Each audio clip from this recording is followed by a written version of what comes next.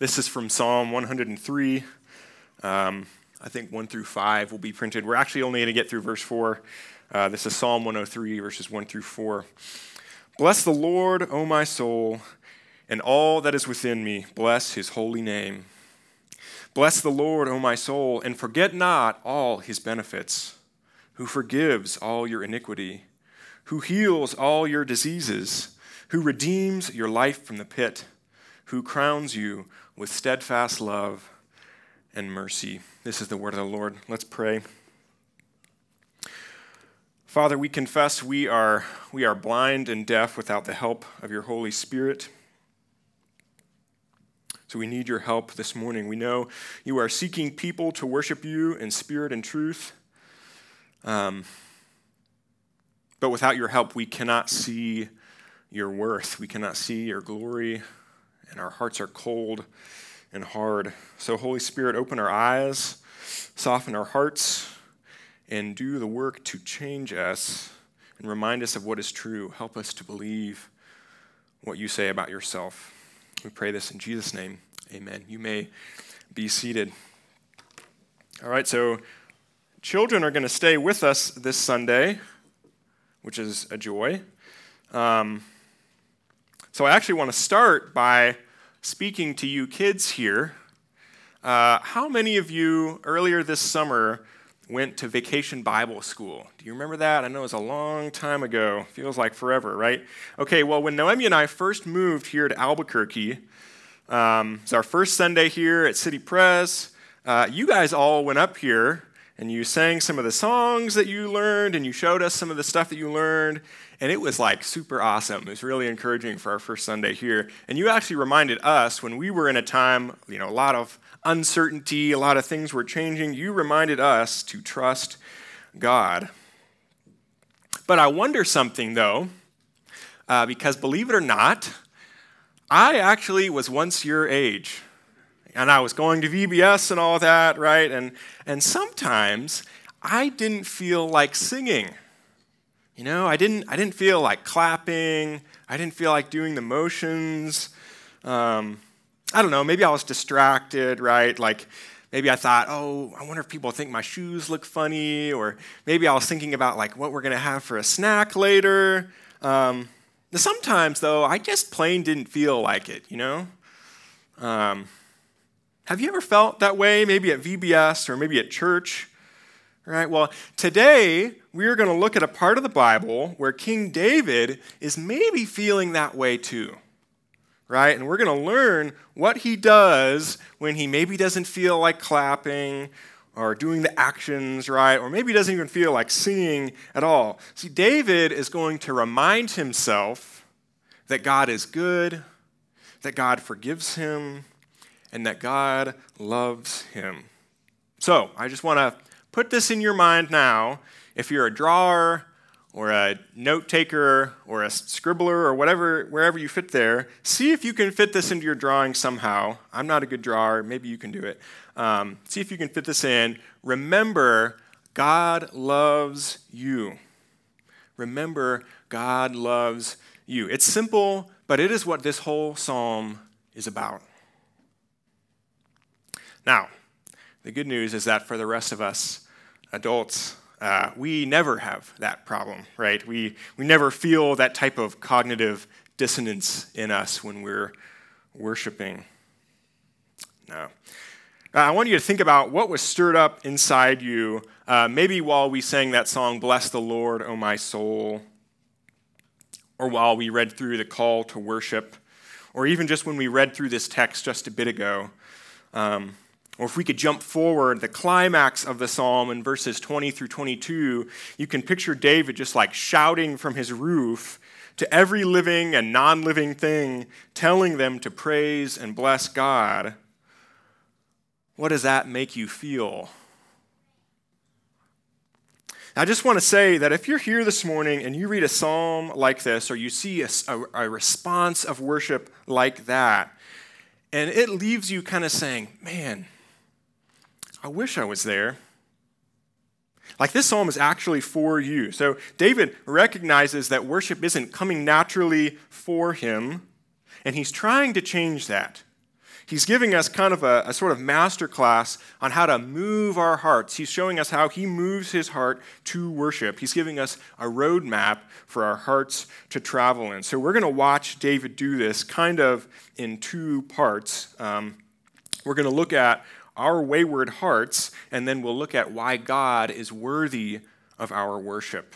So if you're an outline person, which I'm not a big outline person, hopefully not a big red flag for the engineers or systems people in the room, but you can kind of follow along here. We've got the janky wheel and the worthy God, okay? The janky wheel and the worthy God.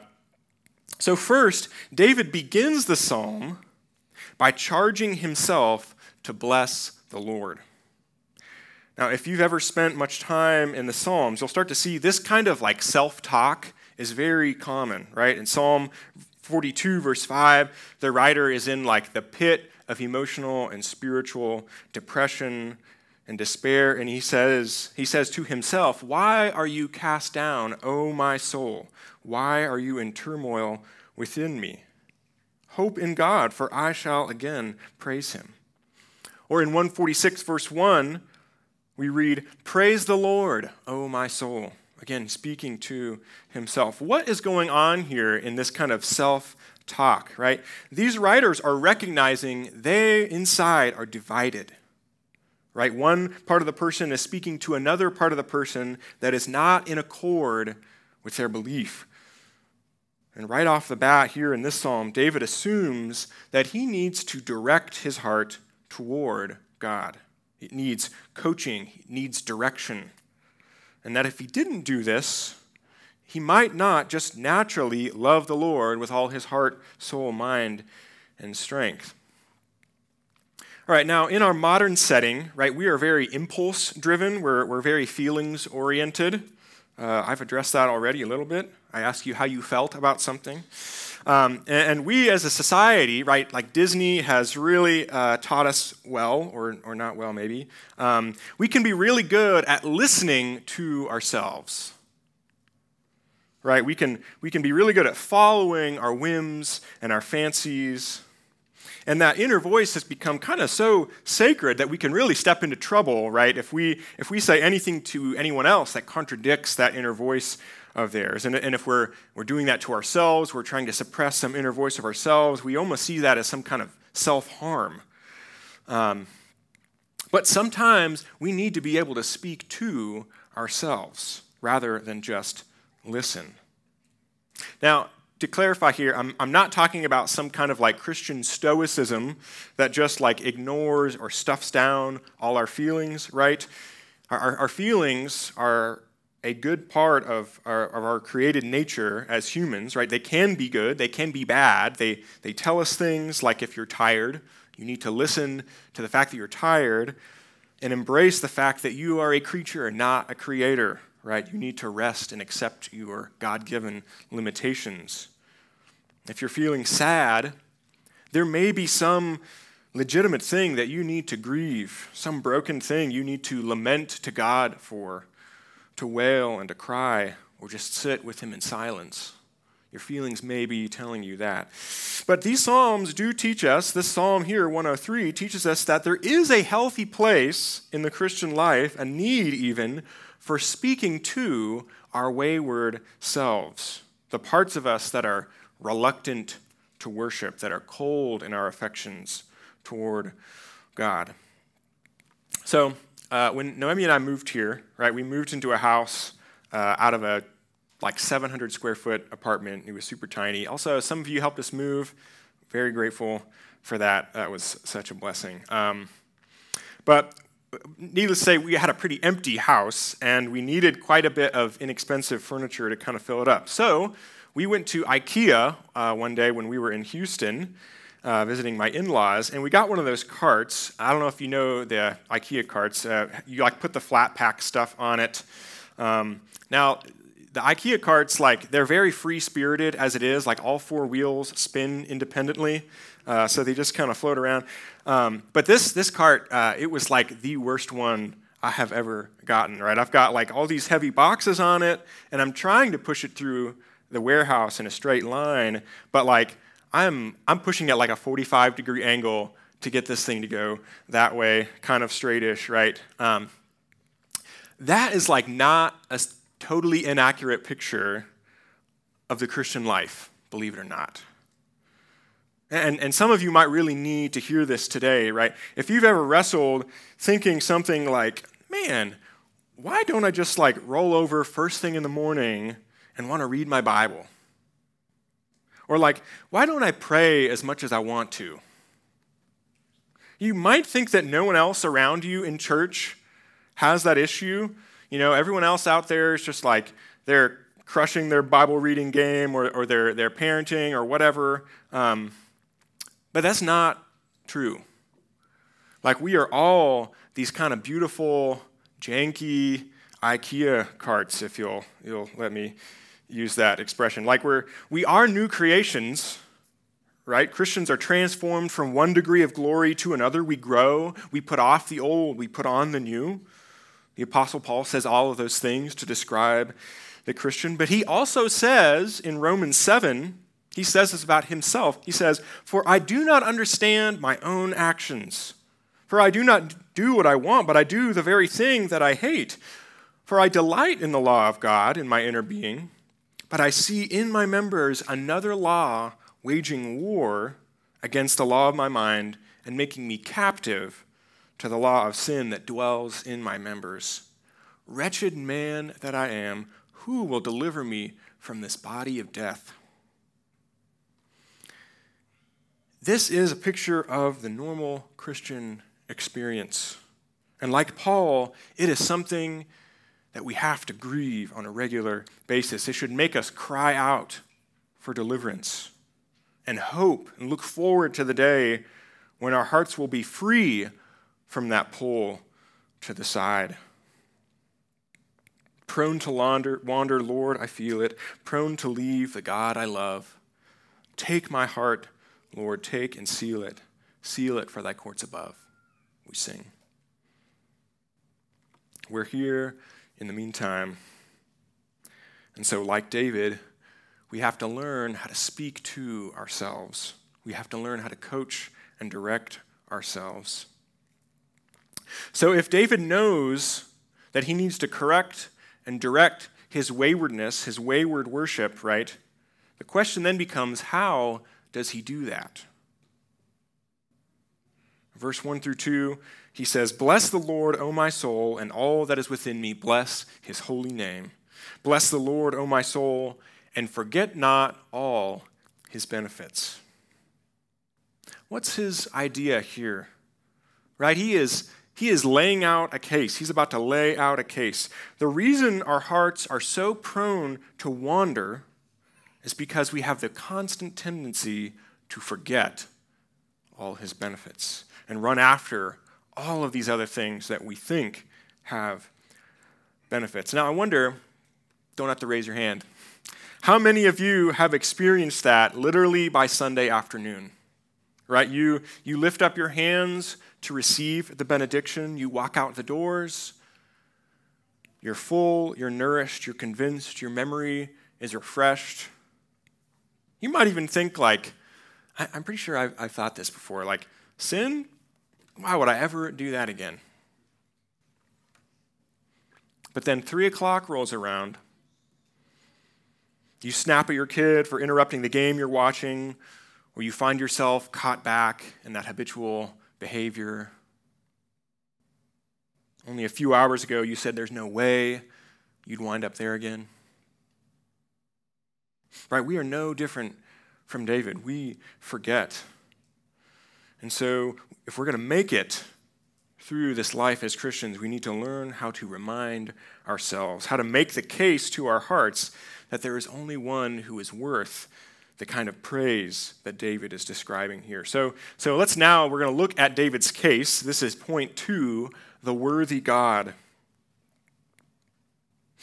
And we're going to basically be asking the question, why should we worship the God of the Bible with all of our being? Why is he the only one worthy of sitting on the throne? Now, I worry some of you might hear the word throne We don't really have thrones nowadays. And you might just kind of maybe raise your eyebrow a bit and let it pass you by. Or you might think like I don't have a throne in my heart or a throne in my life. Like, I don't worship anything. I'm agnostic. I'm atheist. Like, I'm not a worshiper. I'm not religious. But I want you to think about this. I want to challenge that assumption. What is a throne? Right? What does the throne symbolize? What is its function? A few things. Ultimate authority, right? Where law and truth and order come from. The final say on matters, where the buck stops. The most sovereign, powerful, and valued person in a country who everyone else sacrifices to prop them up. And maybe another one is it's whatever you look to when there's a threat or an injustice, right? What you look to or what you put your trust in to look after you, to protect you, or to rescue you, or to set things right. Right? You have at least one of those in your life, whether you know it or not. It's what you appeal to for final say, right? Maybe it's science. Maybe it's your own self. Maybe it's your own inner voice, right? It's whatever you happen to be making sacrifices for in your life. So maybe it's your career, and you sacrificed your family for a promotion. Maybe it's personal happiness, or maybe it's your family, and you refuse to forgive certain people because you absolutely have to stay in solidarity with your family.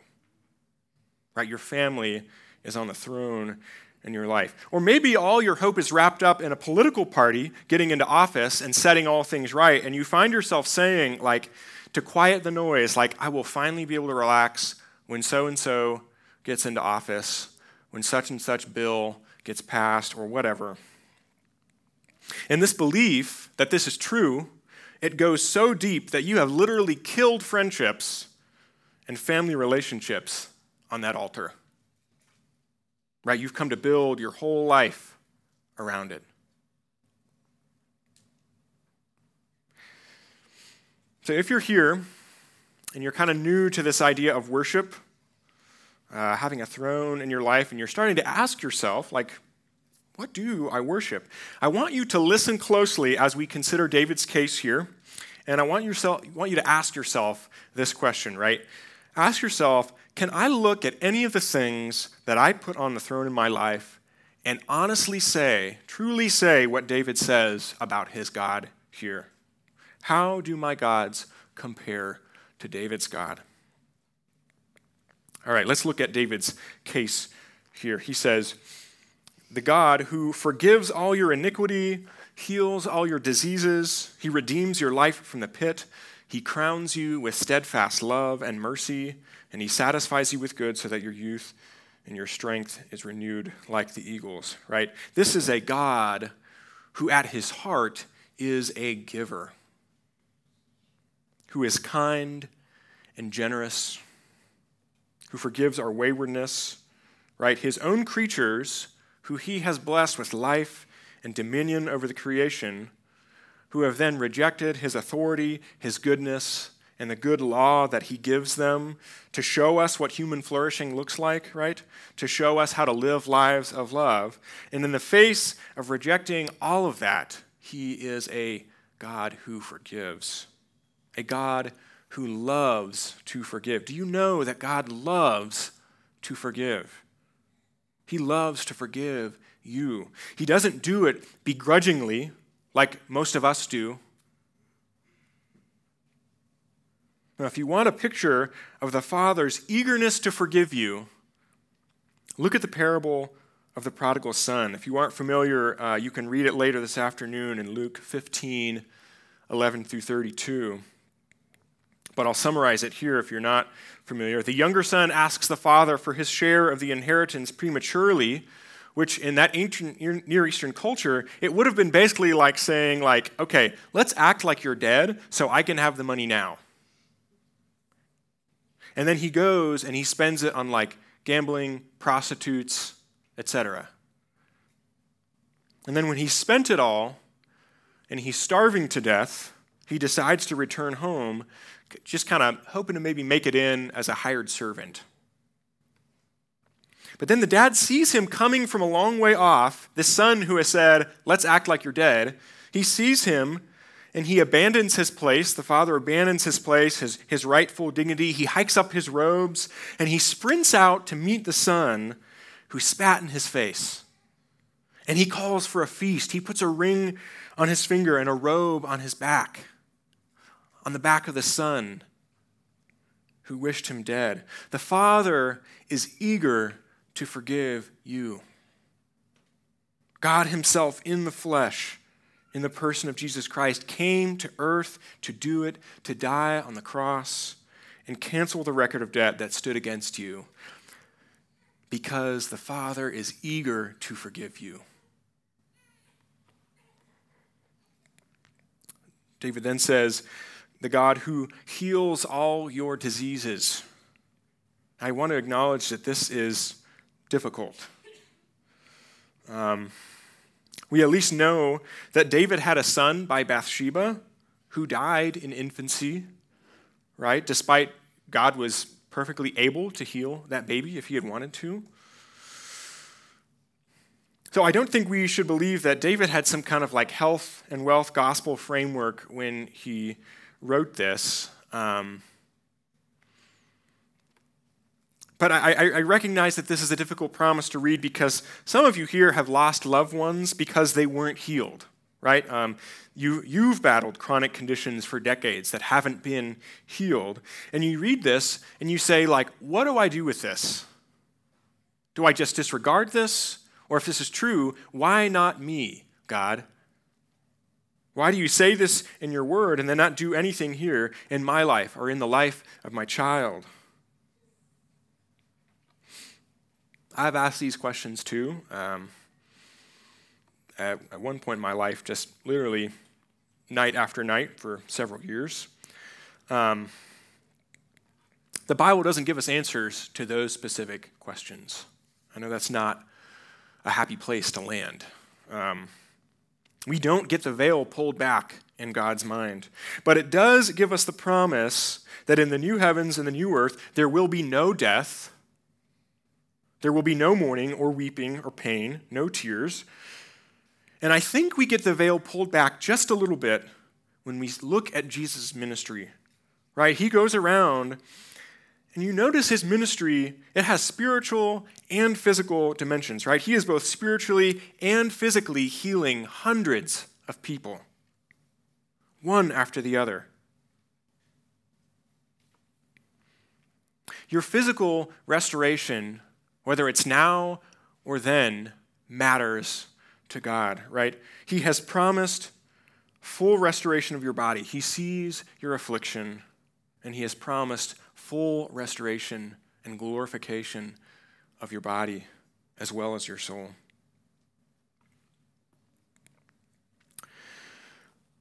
He then goes on to say, God who redeems your life from the pit.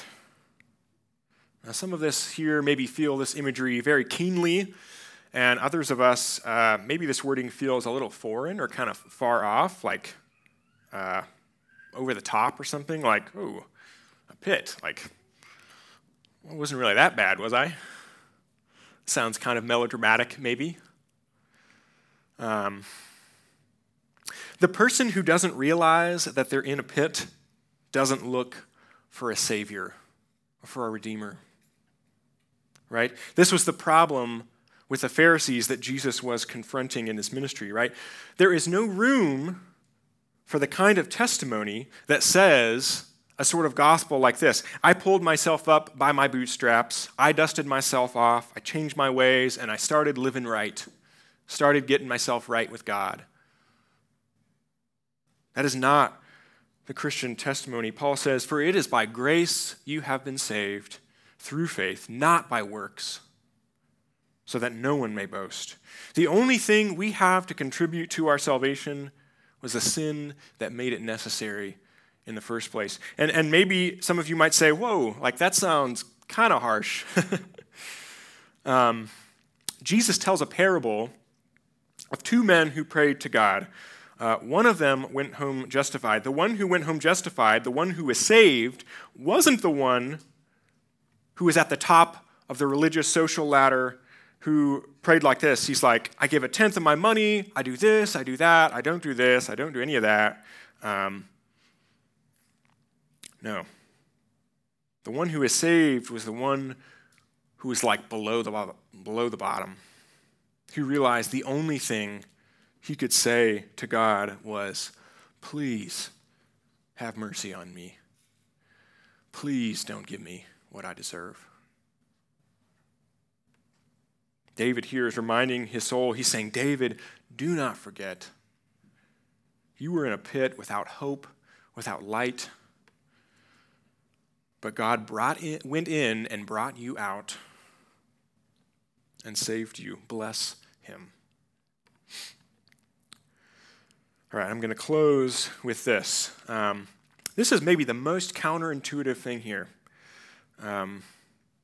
David says, the one whom he worships, Yahweh, the maker of heaven and earth, who dwells in unapproachable light, who has a name that no one knows but himself, Revelation says, this God puts a crown on you. He not only forgives you, he not only restores you, he lifts you up out of the pit, he gives you a new boast, new privilege, new status. He makes you royalty. Royalty and status built on the foundation of his undeterred covenant love, his promise to love you and to keep you, and the bottomless well of his mercy toward those who love him.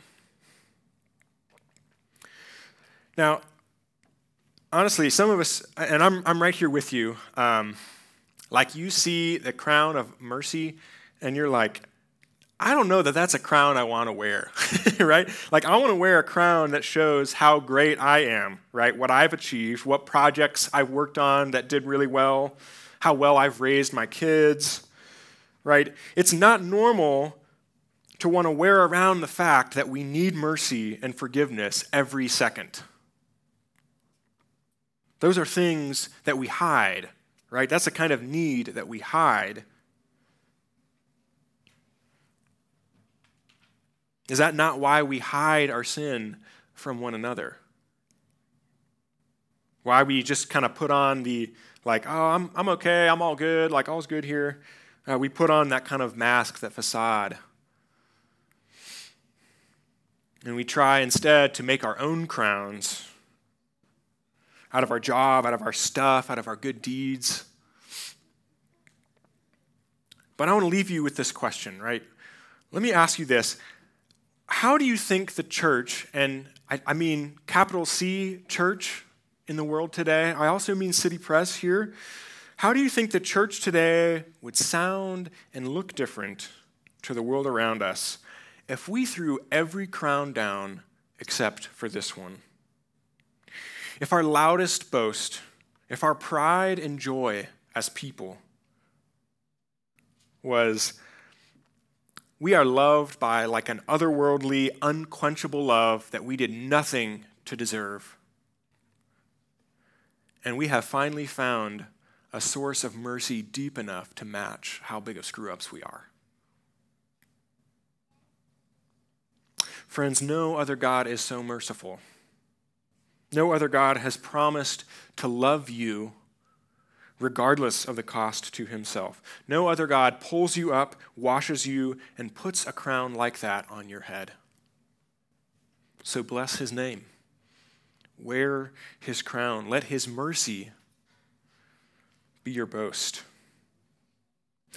Let everything in you bless his holy name. Let's pray. Father, thank you that this is true, that you really are like this. It just goes against the grain of everything we can imagine about who you might be. Holy Spirit, help us believe it, please. Let us embrace Jesus and worship him. In his name we pray. Amen.